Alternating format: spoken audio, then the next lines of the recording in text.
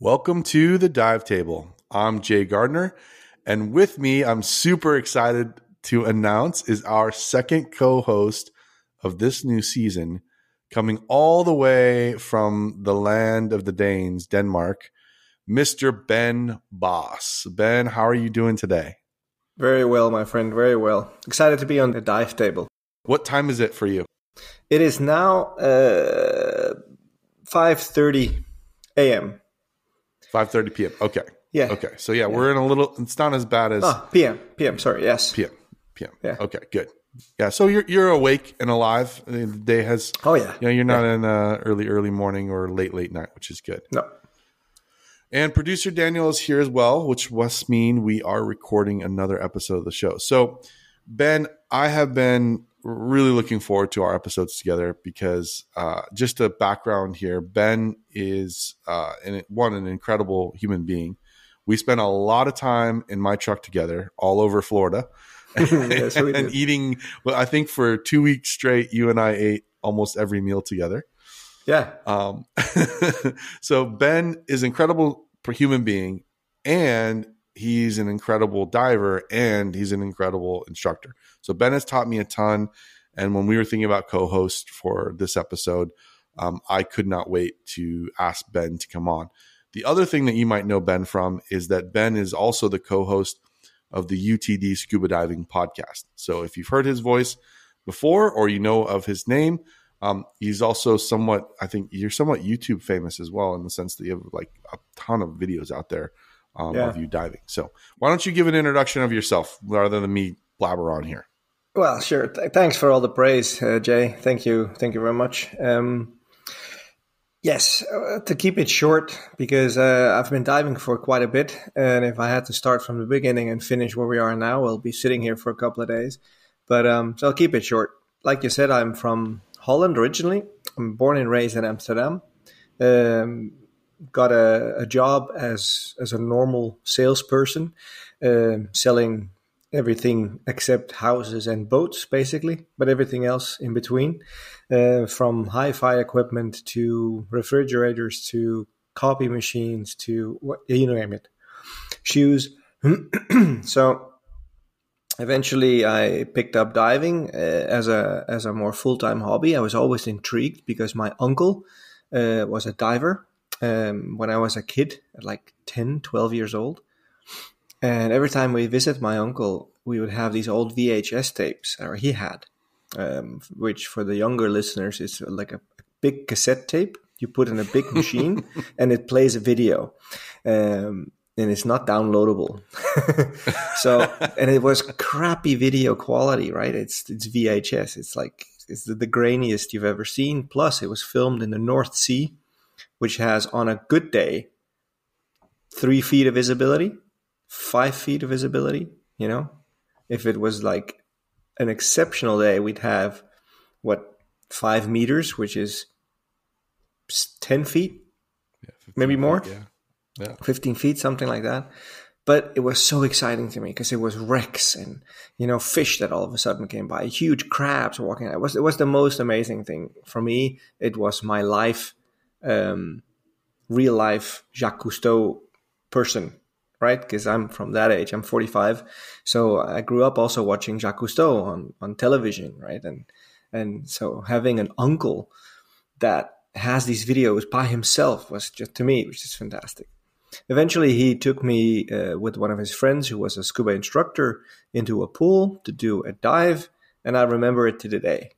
And it's a couple of days ago, right? I was 12 years old, and I can still remember the red beams of that pool and how heavy the tank was on my back trying to crawl into the water backwards down the ladder.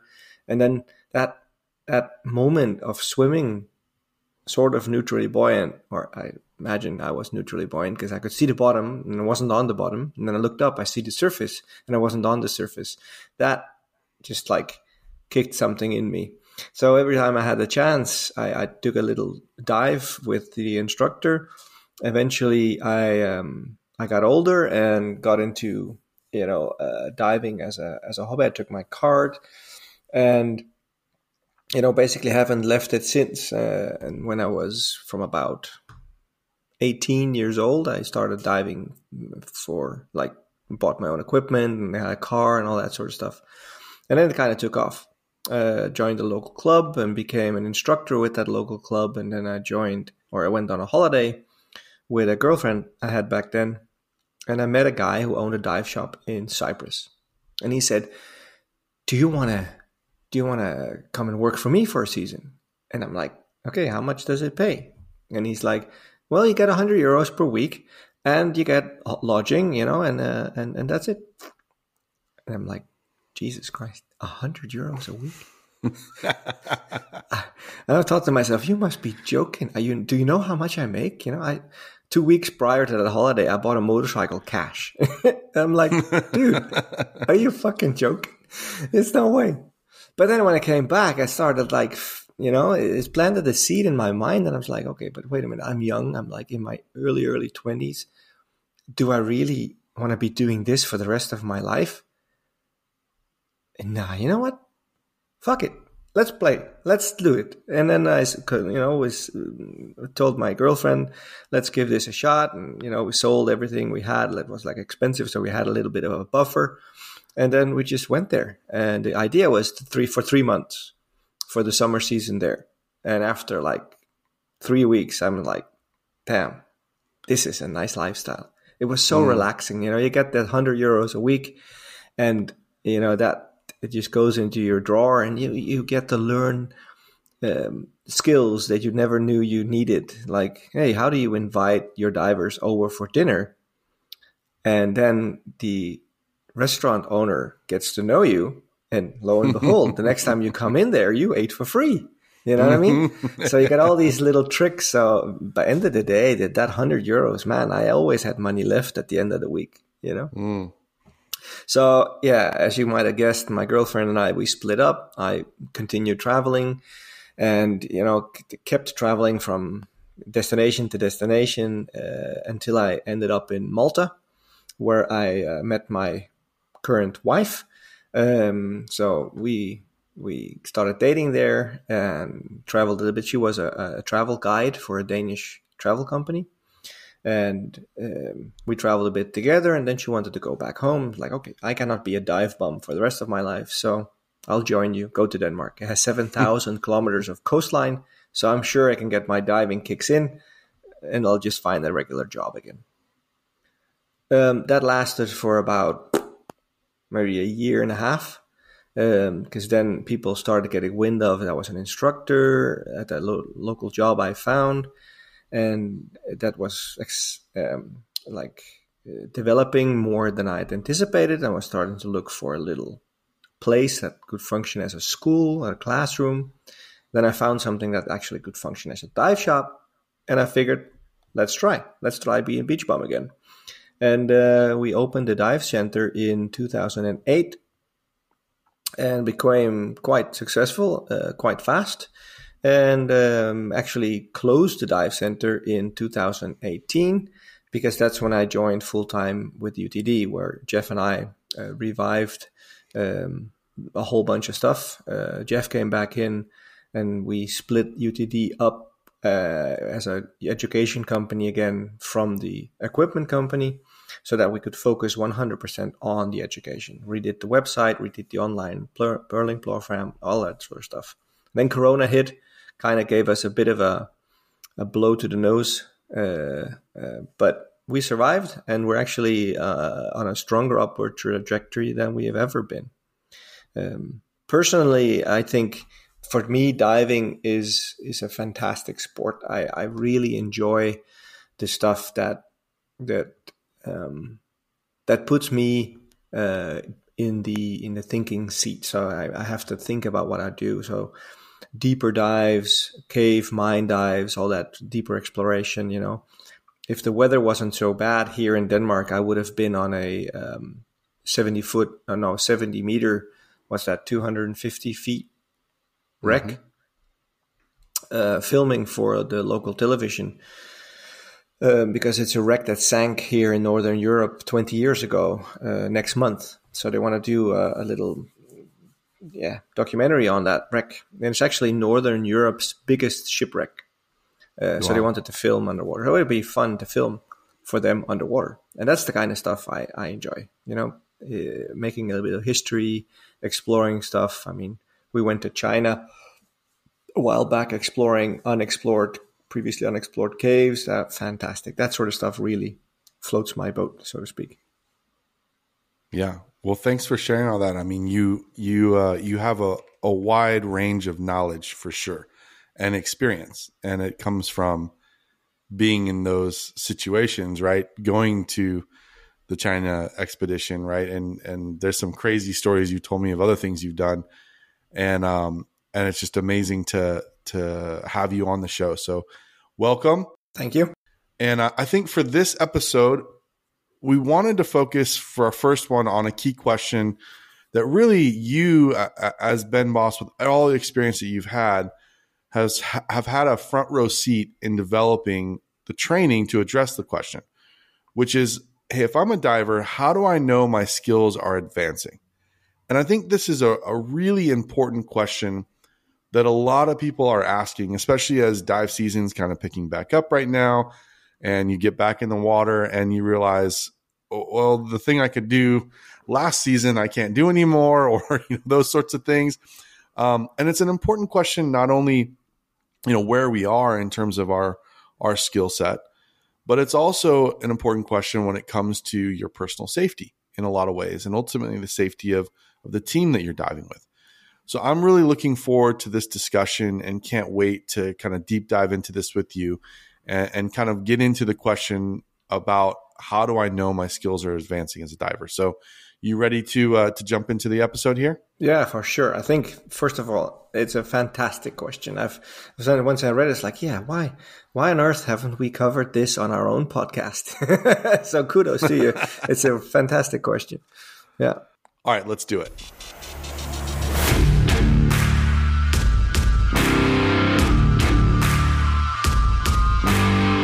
A podcast for scuba divers everywhere. Take your seat at the dive table with your hosts, Jay Gardner and Ben Boss.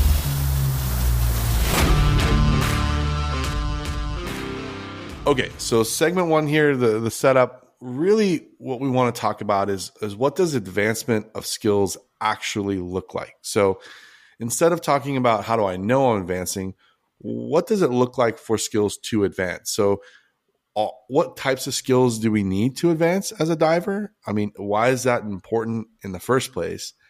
And are there levels? Like, is it, once you learn something, you've got it and you've got it for life? Or do you start as kind of, a rookie and you grow into being proficient and then eventually you're a master at putting your fins on, or whatever it would be. So I think this is a good way to kind of get into the setup of how to measure or know I'm advancing is what skills do we need to focus on? And are there levels and those sorts of things in the first place and that matter to how we grow as a diver? So I don't know. What are your thoughts there? Yeah, very, very well put. And I think that's a very key point you bring up there, because certain things are for life, right? Like putting on your fins or putting on your equipment. I mean, it takes a long time of inactivity to lose that skill. I mean, when you're completely new, you kind of not know where they go anywhere. I've had people actually on a tri dive in Thailand, standing in the water with a complete scuba set on their back, just about to, pop their face underwater for the first time, holding the regulator in their hand, asking me, where does this go? And I'm like, okay, what? I mean, I've always said there's no such thing as a stupid question, and I'm adamant about that. But that one kind of borderlined it, because you must have an idea what you signed up for. So, but anyways, that's beside the point. So I think. Did you say up your arse? Did you just pause as up? Okay, no, I actually made a joke. I said the two bits go in your nose, and then you can breathe through that. And she actually tried it, and then I said, no, stop. We'll explain. But so yeah, certain skills you keep putting on the suit and the tricks and the knacks on how to get a wetsuit to fit properly over your back so you can zip it up comfortably, or a dry suit, and that sort of stuff. Equalization skills, very, very that become autonomous when you dive, let's say only after 15, 20, 30 dives, certain things become a habit and become ingrained in you. And that takes a long time for it to erode. However, other skills, more fine-tuned skills, buoyancy skills, finning techniques, mental games like calculation, staying on track of your gas consumption, all that sort of stuff, that's definitely a perishable skill. And if the listeners have listened to our UTD podcast, any episode, probably, Jeff and I often digress into endurance training, because there's many links in how we as a human perceive training, and diving is more looked upon as a mental training, and that's it. If you learn how to put your equipment together and learn how to push what button at what stage in the dive and how to set your computer, then happy days. You learn all the theory that you're not supposed to swim up fast and all that, But what gets looked over time and time again is the fact that scuba diving is a very motory based heavy skill on you as a diver. It takes a lot of skill to actually be in control underwater. You see this very often, people swimming around in tropical waters, having learned to dive somewhere, and they pick up their camera and they're swimming towards something they want to take a picture of. By the time they fish the camera out in front of them, they're even closer, and now they're maybe too close. And by the time they find the button, there's like, forget it. I'll pass it on the next time. It's almost like sitting in a restaurant with running sushi. Do you have that in the States? It's a little train coming by, and then you see that piece coming, but you cannot stop the train because you have to pick it when and they must feel like diving is like that they have no control in reality, right? And it's kind of accepted. Oh, well, that's how it is. Yeah. But darn it, it's not supposed to be like that. So to come back to what you asked, is it even needed? Is it important for the diver in the first place to be aware of skills that are advancing? I would say so, yes. If you want to get the most fun and most enjoyment out of diving, definitely your skills need to advance. And now we're not talking about valve drills and gas switches and back kicks and stuff. No, we're talking about compass navigation. We're talking about breathing skills. We're talking about staying in trim. The very, very basics of diving, like riding a bicycle.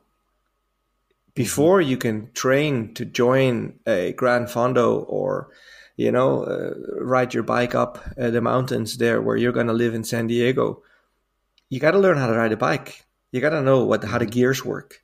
Because if you can't figure out how the gears work, you cannot go up a mountain. It won't work. So definitely there is a reason why skill level needs to advance. And I think when you're a new diver, you're on a very steep slope, very, very, very strong, steep learning curve. Because a lot of new things and a lot of things that are quickly becoming yours, like what you can control. Putting your equipment together becomes faster and faster. Finding tricks to equalize, putting your fins on in surf, all that sort of basic stuff that you never knew you needed becomes a thing you can know.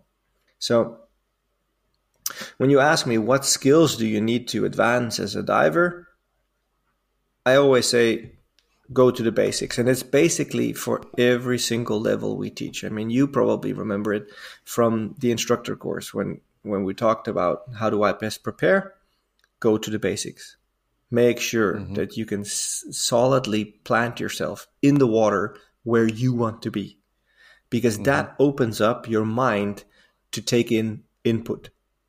That opens up your ability to be more aware. And that's, end of the day, what we need, right? I mean, if you're looking at traffic accidents happen because people are unaware.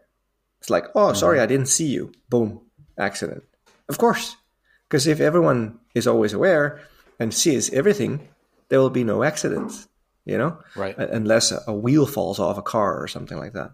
Right. So are there levels? Well, I think we touched on that.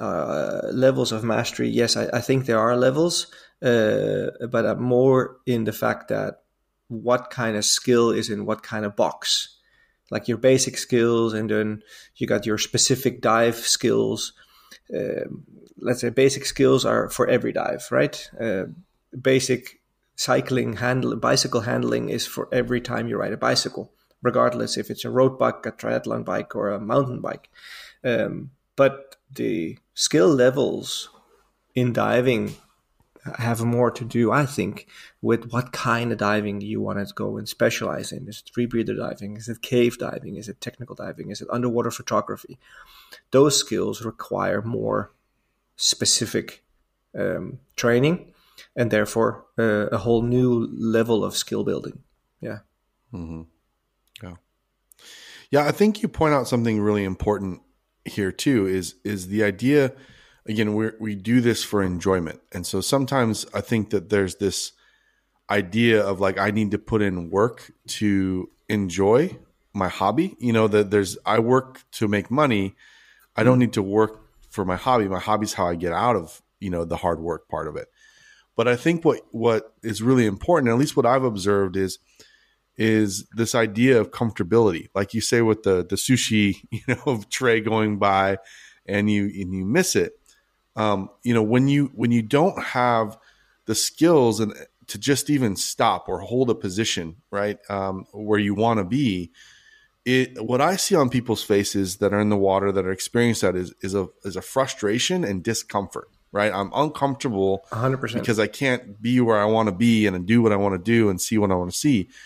And so, like you said, you have, when you're able to have these core skills as a foundation, you're then able to not only remove some of that frustration, some of that, uncomfortability that you have under the water, but then it starts to open up the capacity for not just like adding another skill or another thing on top of it, but just to see the environment. Like you really want to experience, that reef when you're in control, when you have these skills somewhat dialed in, then you really have the capacity, the mental capacity to take in the reef, right? To take in the fish life or marine life or those things.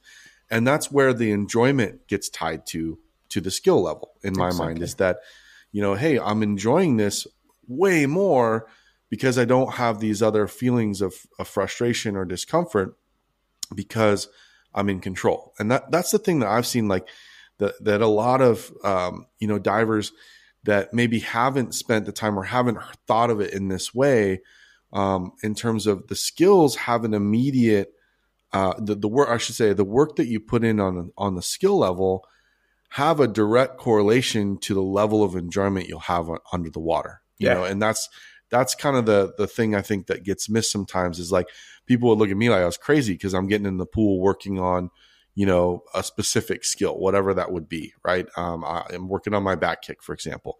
That was my Achilles heel, right? And like learning all this stuff, like it was really, for everyone, there's something that comes up, right? For some people, it's the breathing techniques. For some people, it's, whatever. But there's one that always sticks out.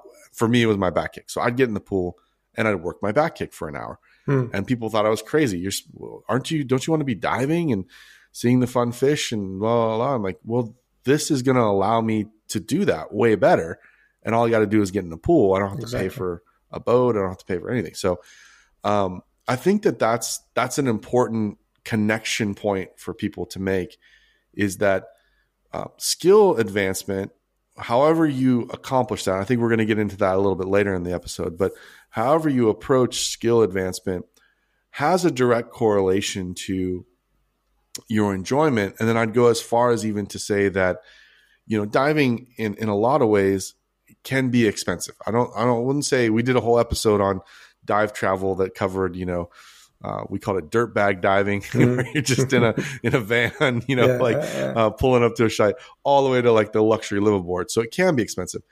So if you're spending that much money to get out on the boat, you want to maximize your enjoyment of that time and not be under the water going, oh, this is so uncomfortable. And then I see everyone come up from the dive, and under the water, you see just like if you were to give Chaos. voice to their face, it would be, this sucks. Yeah, This is exactly. uncomfortable. And then you get up from the dive, and everyone says, great dive. Yeah, it was awesome. And you go, really? You didn't look like you're having so much fun under the water.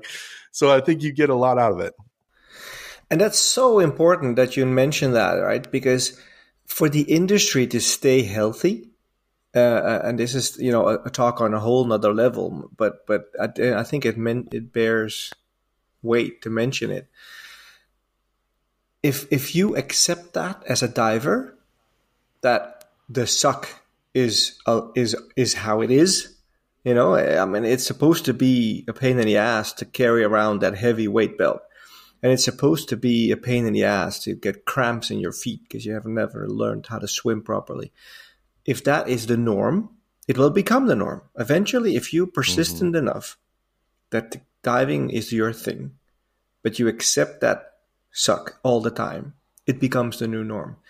And then you're on a very fragile point, because if the dive community around you that you surround yourself with, and it is usually based around a club or a dive shop or a center or some kind of community, and they live off your back, they live off giving you a good experience. And if every time, like you say, to come out the water, how was the dive? Great, perfect. They think I did my job great, and you must have done your job fantastically. You run a clean boat. You run like the boats we've been on in Florida, right? Fantastic, fun people to be around with. Perfect briefing. The safety was top notch. Everything was super duper. Underwater, the people some of them struggled, right? I mean, some people came up on the wrong boat and they came up alone. Remember we had a tag along on on one of your dives. Like all of a sudden I had a buddy and I didn't have a buddy before. And if you don't, as a dive professional, see that, like you say, and acknowledge that face expression that says this sucks, even though they're saying verbally I had a great time, show them something different. It is your bloody obligation to show them that is another way, right? And for some years ago, I remember we were out on a boat dive with my dive center. I had a rip boat, and we had a customer. He had a stage bottle. He just took a tech class, and he wanted to practice with his stage bottle on this simple dive. We're going to do a simple, 50-foot dive. Nothing crazy. So the first thing that comes into my mind, why does he need to practice with a stage bottle after the tech class that he passed? I mean, then that should kind of be the other way around. Anyway, that's beside the point. He was having such a stressful time because the boat was rocking a little bit and, getting his fins on. And then he forgot to put his mask on. It was on the other end of the boat after he had put his fins on. So it kind of like these stressors. And you see this in people that they're not in a happy place before they get in the water, right? Then the guy rolls off backwards and he says to me, give me my stage bottle. And I'm an asshole sometimes. I'm just like, no, you're not going to get your stage bottle. Either if you want it, come out and get it yourself, or just go diving without it. You're not going to get it from me today. Just go, have fun, forget the stage bottle. It's not here. It's in the port. And he's looking at me. I can tell by his face expression was saying, you are an asshole. That was his expression. But anyway, he went down and he came back up. And then he actually said to me, he said, you know what? Thanks for being a jackass and not giving me my stage bottle, because I really, halfway through the dive, finally started relaxing. And if I had the stage bottle, I just knew it was going to be a train wreck. And this is what, to your point, right? It's like they're accepting that it's hard, and they're not willing to accept that what you're doing in a pool is also hard, but that's hard in the good way. It's deliberate hard. You know it's going to be hard, right? I just did a run session today and a swim afterwards. I knew it was going to be hard, but hey, if I want certain times in a race I'm about to have, I need to put in the work there. I don't need to put the work in the race. And we translate this sometimes also to diving. And I say this very often to my students, like, hey, we train hard to dive easy, because that's what we want, right? We don't want to train on a fun dive. We want to train on a training dive, have fun on a fun dive. That's how it's supposed to be. Yeah. Yeah, I think it's really important. I mean, embrace the suck of building up to a level. Yeah. That then you have proficiency, or you're comfortable with, to then go and use that level. It's kind of, I know, at UTD there's a lot of talk of the plateau learning approach. Yeah. And when you're up in that steep incline like you're talking about, yeah, embrace the suck, because you're purposely putting yourself in that situation. But then once you have got some level of comfortability with that skill or with that thing that's going to increase your enjoyment, then you go and enjoy the plateau, right? You go and use that skill, and you use that, and it becomes part of your arsenal. And then, as you advance, like you said, type of diving, depending on what you want to do, then you hit that another incline, right? And another plateau, and so on and so forth.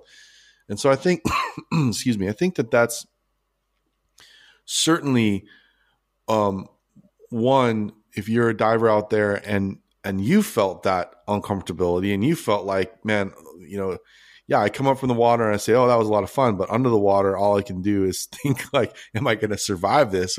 Or this was a shit show, then, there's a personal responsibility that you can take. And there are pathways, right? Though I think we'll talk about a little bit later in the show.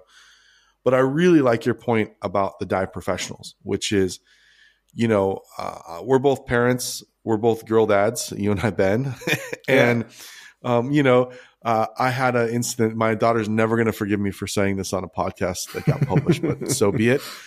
We had an incident where, it's kind of like the exact same thing, where I walked out, one morning, and my daughter, my 8-year-old now, had hair sticking up in the back of her head. And clearly it was a nice straight line cut that she had cut her hair, right? And you go, oh my gosh. And of course you're trying to balance, like, she's got to be self-conscious. Why did she do this? Blah, blah, blah. Of course you don't want your kid cutting their own hair. I don't know why she did it. And it was a big chunk. And then you say to her, hey, so what happened to your hair there? It looks like it got cut. And the answer is, I don't know. What do you mean? What do you mean I have hair sticking out somewhere? And of course, throughout the course of 10 minutes, you see a big chunk of hair over here and one that's been thrown under the couch and all that. And the story comes out. Of course, she cut her hair, right? That's what happened, because she had a snarl and she didn't know how to deal with it. So she cut it, and instead of, going through me brushing it out or whatever, right? And it's kind of the same thing that you're talking about with a dive professional, that when the diver comes up and says, how was the dive? Oh, great dive. It was a great dive, but there's a pile of hair laying on the ground, and that's in a cut, a straight line on the head. Like, it's clear that's not the truth. And so there is a responsibility as well for our dive professionals out there, I think, to address that. Now, it's not, you're out on the boat and you're a dive master and you can't fix it in that moment. But it's also important to be able to say that was uncomfortable. Yeah. Or, hey, it looks like you were struggling. How did it really go for you? Not just, oh, you had a good time? Good. I'm going to get my tip, high five or whatever. Yeah. Hey, I noticed this and I'm wondering how you felt about it. I think that honesty and the great dive phrase is always kind of the cover up. It's kind of like the underwater okay. Okay really means go away, F you, don't talk to me. Yeah. Like, it doesn't mean I'm okay. It's the same thing when we come to the surface and say, great dive. Oftentimes doesn't mean what the words are saying, right? No, and I think that's an important piece. It is important to notice these things. And this might be a whole topic for another podcast, like how to, as a dive professional, spot an uncomfortable diver. Because it's hard. I mean, it takes some experience to see if people are comfortable or uncomfortable, either prior or after the dive, for sure. Well, yes, let's maybe tackle that in the next couple episodes. We have 3 together. We have 3. It's gonna be, we have nothing but time. We have more than enough time to bore all of you. Exactly. Exactly. Well, okay. So we know skills are important. I think that we can kind of draw the conclusion. Not only does it make you safer, right, but it also has a direct correlation to your enjoyment of the dive. And we can, like Ben talked about some of those core skills, basic skills, right? Trim, buoyancy, breathing, basic propulsion or finning techniques. These sorts of things are things that that directly tie into that importance of a skill. So let's maybe move to the next piece, which is to say, all right, so I'm convinced that skills are important beyond my open water, where does the regulator go in my nose, like class. But I'm convinced they're important, but how do I know, or how do I measure that I'm advancing? Yeah. Right? What are the markers that I look to tell me that I'm advancing? Because usually the only way I know I'm advancing at something is someone else tells me. Yeah. And so what are some of those markers I can look to? What do you, Ben, and I as an instructor look to know that somebody's advancing? And I think like it's important to also talk about in the segment a little bit of is there a mental piece to this? Is there, it's not all motory skills. Is there a mental piece to advancement in your skills? So I don't know, what are your thoughts here? For sure. I think there's a lot of things that you as a diver can do to measure your own advancement. And one big thing is be honest. Be honest to yourself.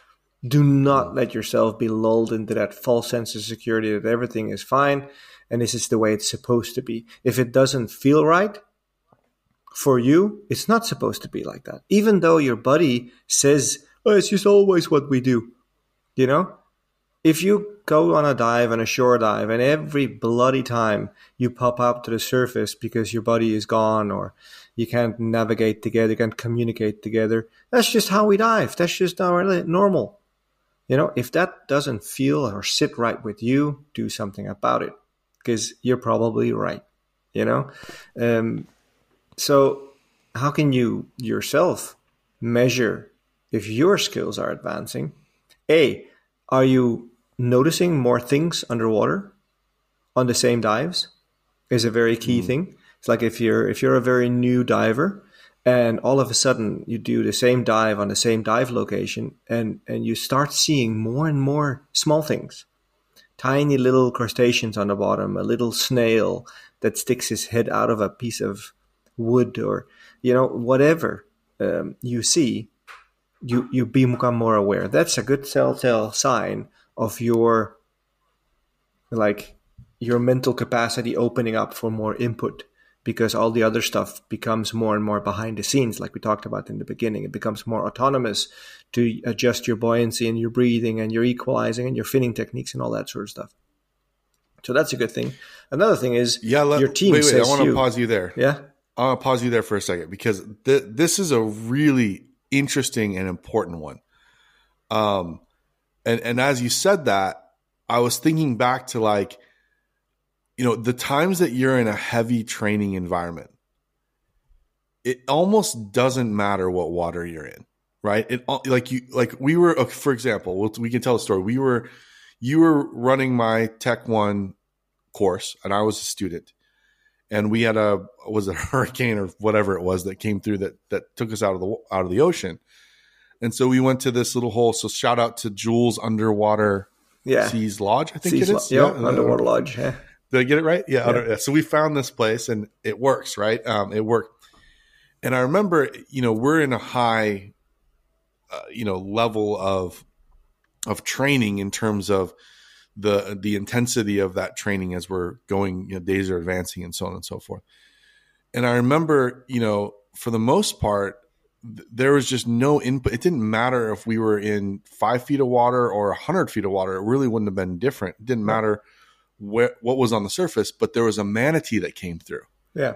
And I remember there was this break in my mind where the manatee came through, which is such a rare thing that swam by us, that it was like, oh my gosh, I'm in a really cool environment. I didn't even realize where I was. You know what I mean? Mm-hmm. That moment of all I was focused on was the team and the team skills and us accomplishing the goal that we're trying to do and the training and the things that you're working on with us. I didn't even realize that we were in a cool environment. And then there goes a manatee that breaks that. Yeah. And so I love this measurement because I don't know if that's a common way to think about it. But if you think to yourself, hey, when I was my first open water class, all I was aware of was like, not nothing. I was aware of, where my dive master was. So exactly. I can, The follow fins him. and the ass that's of the it. dive master, Exactly. That's it. That's it. Fins ass. So I think that's a good one. It's like, I don't know. We should play with that sometime, but like, I don't, that's a good, how do you identify a non-stress diver as well? Or the enjoyment is like, oh, what did you see? And, obviously a freaking manatee swimming by you should be something like, if you should be really worried about me if we come up from that dive and you go, wow, wasn't that cool? The manatee went by, and I go like, what? What happened? There's a 400-pound creature swam by. You didn't notice? Exactly. Maybe it's the size. Like, oh, the manatee, everyone should get that. If you don't see that, you're super stressed. Yeah. But down to the crab coming through the wood, maybe that's like, you're super comfortable because you saw the small nuance. But it's true. There's so much nuance. And so I love that. I love that idea that, like, as you're more aware of the environment, it actually is a reflection of you being comfortable in your skill set, and that has advanced. That's a really cool thing that I haven't heard before. So I wanted to pause you because I didn't want to kick off of that point, because it was kind of profound in my mind, and I wanted to make sure it was really good. Yeah, that's true, right? And the other thing is, how can you tell if you're advancing? Like you said, if other people are acknowledging your skill level. If you come out of the water, it's like, hey, damn, wow, you're really collected. And every time I look at you, you're looking at me, and you get this, and then okay, you're starting to get aware. If you're a person that likes to take a camera with you underwater, so pictures or video, the steadier your video becomes, the better you're advancing in your skill level, because the more control you have over your GoPro or whatever camera you're using, Paralens or whatever it might be. So pictures are also, if you're getting more pictures of the fish looking at you, then you're chasing the tail of a fish.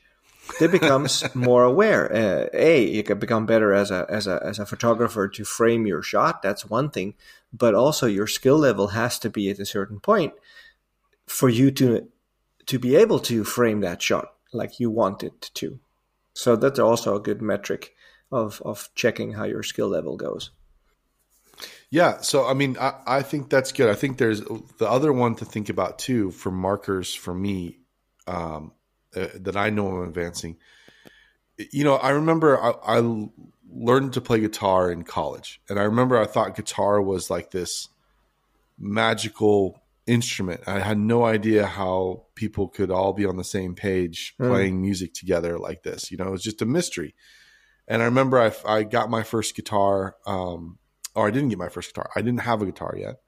And I went to college and I started to learn because some of my dorm mates played guitar. And I remember staying, behind I skipped classes. Yes, Mom, I skipped classes in college. And I'd go steal my buddy's guitar and I'd just sit there and try, because it was like I could play a song that I just heard on the radio. And, not on Spotify. It didn't exist then. So actually, Napster existed then. So it was early days Napster. So I downloaded on Napster. I could play on the guitar. And there was this, as you would learn, because that's a heavy motory, activity as well in terms of guitar. I fell in love with it. And I remember I couldn't do certain things. So I just skipped that part of the song, and then pick it back up, right? When I could play that particular chord, or I could play that run or whatever it was. And then you start to see, as time goes on, I can play that part of the song now, right? That's a pretty blatant one. But I remember one time there was, when there was a song that I was playing, all of a sudden something I'd been working on for a long time that I just would have to kind of skip just happened. It wasn't like I was thinking about it or hard in it. It just all of a sudden it happened, right? And I think there's a correlation there to diving, in the sense that as you start to work those skills, there's a moment where there isn't an effort, a mental effort, or even necessarily a physical effort. And all of a sudden the back kick happened. Yeah. Right. Or the retrieval of the SMB from the pocket happened. Right. Rather than, I'm struggling and I have to get this thing out and I have to go through the process of it every single time in my head. And, I screwed up that part and I dropped the reel and there it goes to the bottom, all these sorts of things.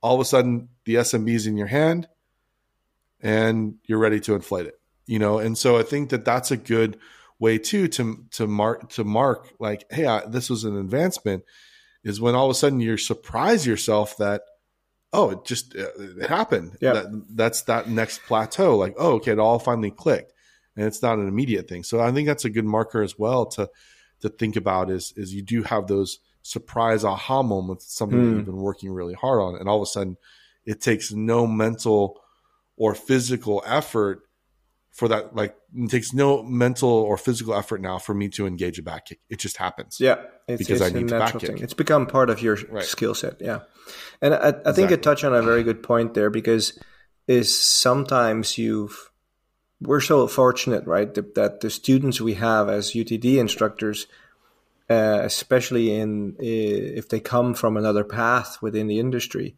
and they now want to take one of our essentials classes, which are basically only skill building classes, right? It's what we call personal skills classes. It's like, how do you build your toolbox of things that keep you in control and give you a better situational awareness? That's basically what it's all been about. The flip side of that coin is that these are super eager students that really want to train. They really they embrace the suck. Like, this is yeah, let's go, beat us up, you know. And I always tried, when we finish those classes, say, okay, now hold back. Now go and do 3 dives, normal fun dives, and then 1 training dive, and then 3 normal dives, and then 1 training dive, and pick one thing that you want to train. Because what you sometimes hear is that, yeah, but always we finish a dive and then we practice a little bit here, and then, we practice a little bit there. And before you know it, every single dive becomes a training dive. Now, there's only so many things you can pile on top of a person before it becomes too much. Again, if we take a correlation to endurance training, if I want to become faster at 70.3 Ironmans, I cannot just do a 70.3 half Ironman every single day and expect I get better. I will break down, right? It's just not going to happen. So I need to break it down into certain pieces and then focus on a certain aspect and then enjoy that process. And then eventually it'll come. And with diving, it's the same thing.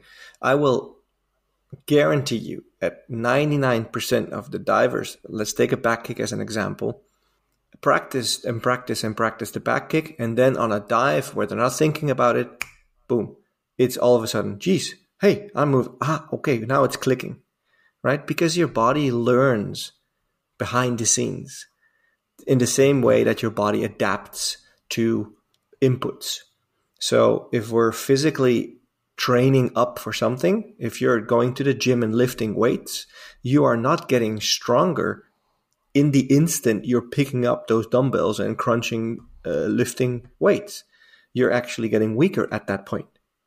But what happens afterwards is like your body responds. It's like, hey, damn, you're gonna lift heavy weights. Okay, you destroyed my muscle tissue. I'll better repair and make them stronger.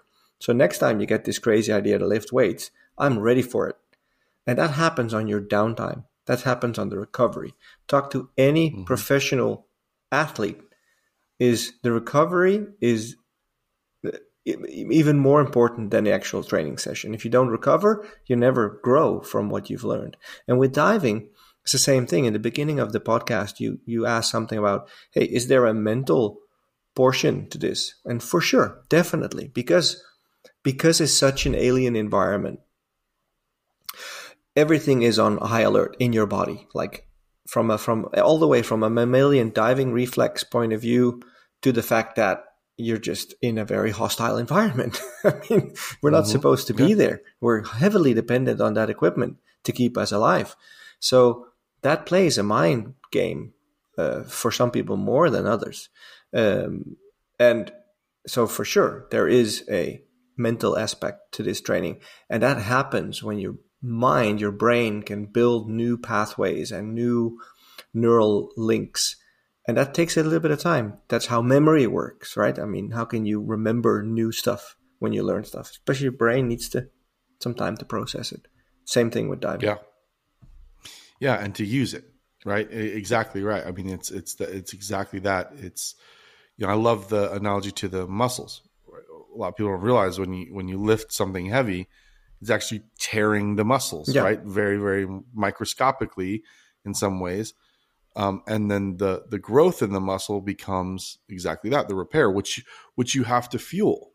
And like you talk about athletes, if you just, fuel up for your lift, but then you don't actually fuel up for the recovery of that, Yep. right? With the right proteins and things, then the muscle is not being rebuilt in the most efficient way, or sometimes it can actually have a big damage. If all you do is lift heavy weights every single day and don't have the right recovery routine and fuel for that, then you're going to hurt yourself, right? That's common knowledge for the most part. Well, exactly. That's how people get injured. Exactly. And the same thing goes for the mental piece in diving. If all you do is train hard and it sucks and there's no point to whatever you're training, as you see this time and time again when you get people preparing for a tech class or an essentials of tech class, and they start practicing the curriculum of the course before they're coming onto the course. It's like, what are you doing? We're going to teach you how to train this stuff. That's the whole idea of these courses.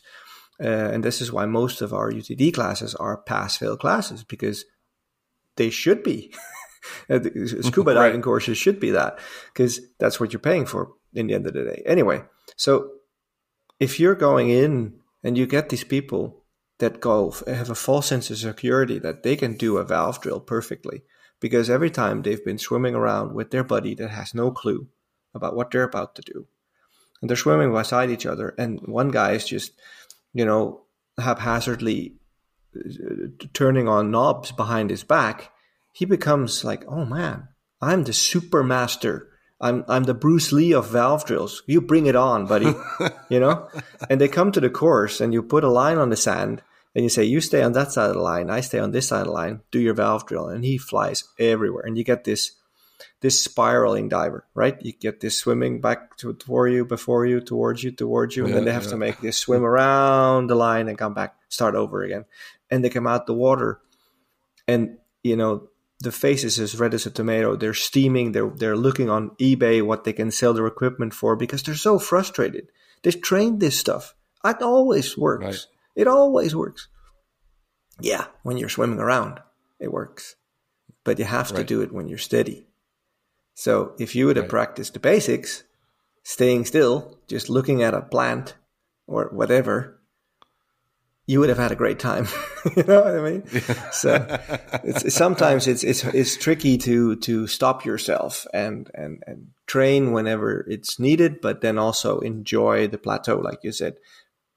Take that win, take that win, whatever you've learned, and roll with it, and then let's see what happens. Be disciplined, put a plan in. And this is, I think, why the coaching program works so well. I mean, you've got some coaching students, why you can spread it out and just give them one job, one little, tiny little, and become super proficient at that little point, and then move to the next one.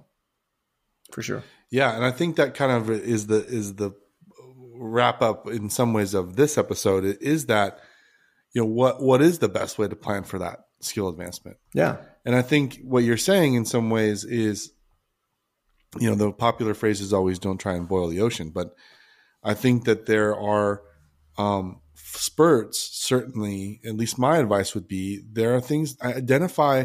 For example, I have a student right now who's in our coaching program. And we started with basics of buoyancy, just breathing, right? And can we do some up and down on a line and breathe it? And you notice, he's actually doing a really good job of being able to control his buoyancy, but he's exactly doing the whole, what do you call it, a spiraling diver thing, right? So as soon as he's trying to look at the line, you see him just kind of drifting this way, drifting that way, and kick this way and come all the way around and then figure eight back to the spot. And, you see it all. And so in the review of that, you go, okay, great. The breathing, we can see it. We can be a little more aggressive if we want to, breathe out a little harder or breathe in a little bit faster, when we're trying to move levels and hold things. But what do you think the issue is with this exercise? What's going on here? Why do we keep disappearing off the frame and coming back all of a sudden? Oh, well, trying to hold my position, and it's really hard to do that. And we go, okay, well, there it is. There's the spot to put the attention on right now. We don't need to focus on the breathing. We need to focus on the positioning kicks. And so it wasn't me saying that. It was him saying, here's what I'm struggling with based on what I see on the video and us talking about it. You go, great. Okay, well, what are the things that we should do? We should have in place in order for you to hold that position straight on that line. My back kick. Yep. That's where we're going to start focusing. Yep. And so we've spent the last month on just let's practice this, dial it in. And you see the progression in the video of him going from this figure eight diver, around the line to a little bit less figure eight to, hey, in this whole video, you didn't turn around once and swim forward. You actually, it wasn't perfect. We lost a little buoyancy when you were doing the back kick, but okay. And so I think that find, if you're wanting to advance, my advice number one would be find that thing that you need that maybe in the foundation is missing that you need in order to unlock the next piece. Yeah. Because there's no way in heck that we're going to be successful with shooting an SMB if we can't hold the position on a line in just a breathing drill. Exactly. So find that thing that you need to work on. Have you identified an area? And then put the focus and intention on that thing until it's now part of that foundation, and then layer the next thing on top of it. So I think that that's the advice that I have is if you ask me, what's your weakness? What are you working on right now? Right. I would tell you there was a moment in my training where I couldn't reach my left valve fast enough in a roll off. And that's the thing that I have been working on, is making sure that I can always just constantly am touching my valves and making sure that's comfortable, because I want to make sure that in an emergency, there's no hesitation for my left hand or my right hand to get to that valve. Yeah. Right. And so that's the thing I'm working on right now. Right.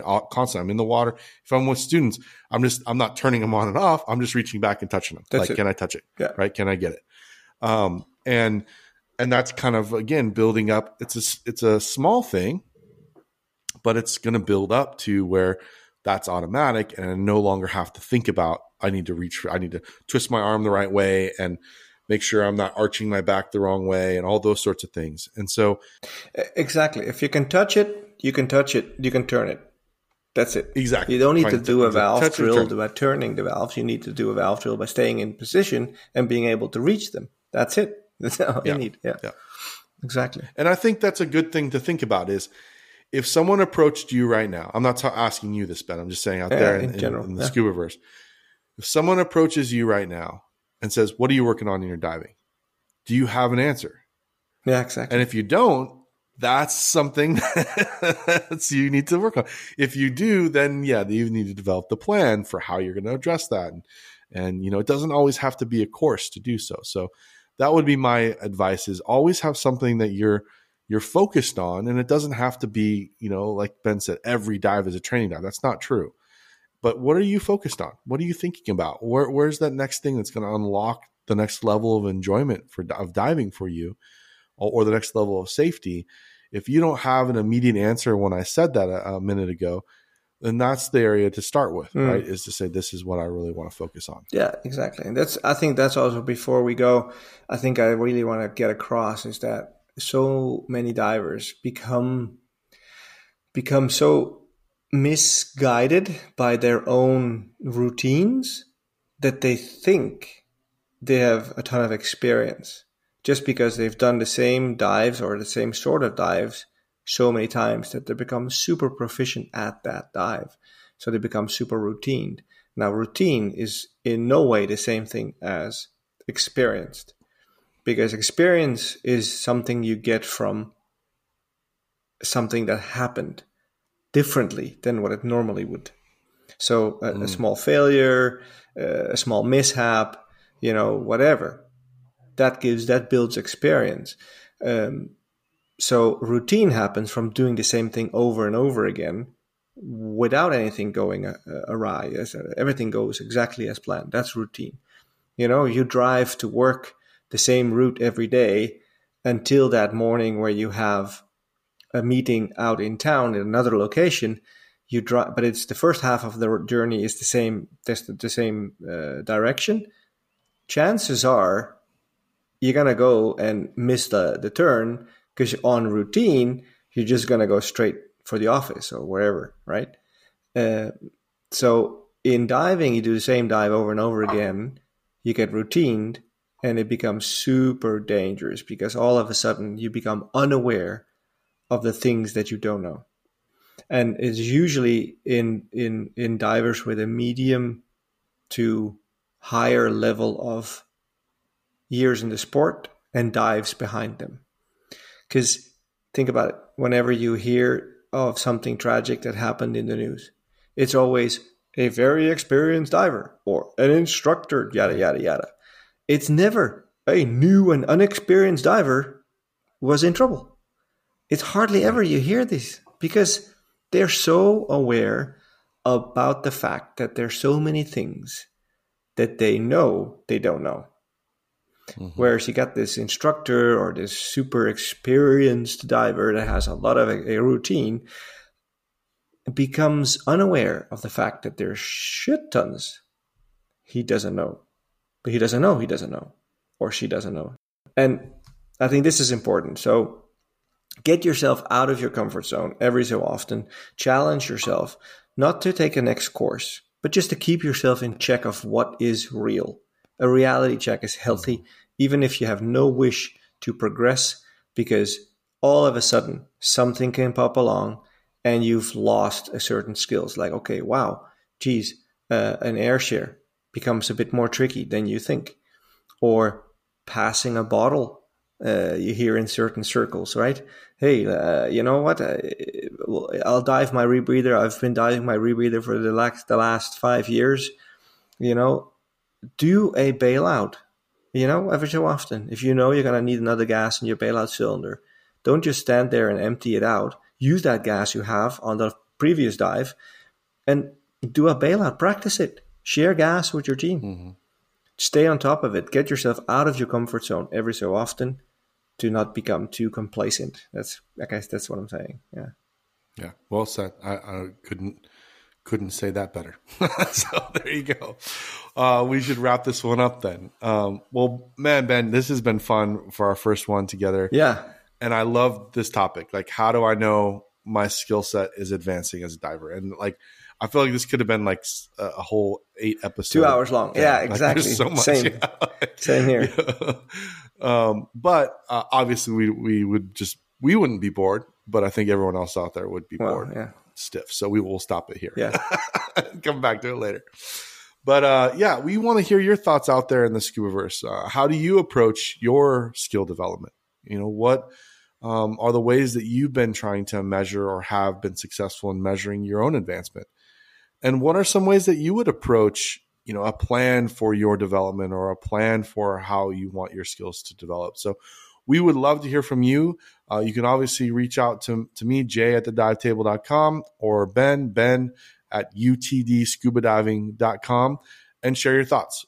We would love to hear, you know, your ideas and experience, and I'm sure we will respond to those because we definitely want to hear you. So thanks for joining us today, and I'll hand it over to Ben to kind of wrap this one up. Yeah, thank you for inviting me, Jay. It was a pleasure. It was fun talking about this topic.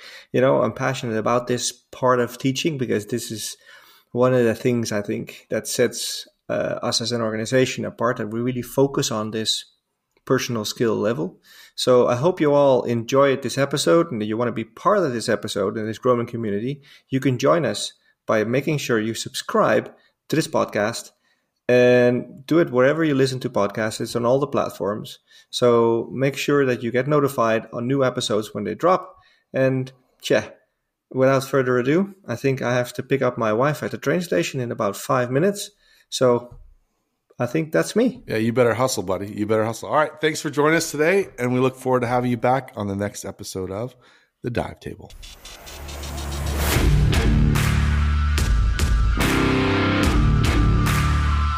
The Dive Table is a production of Fish Dive Surf Incorporated and a member of the Fish Dive Surf Podcast Network. You can find out more at www.fishdivesurf.com.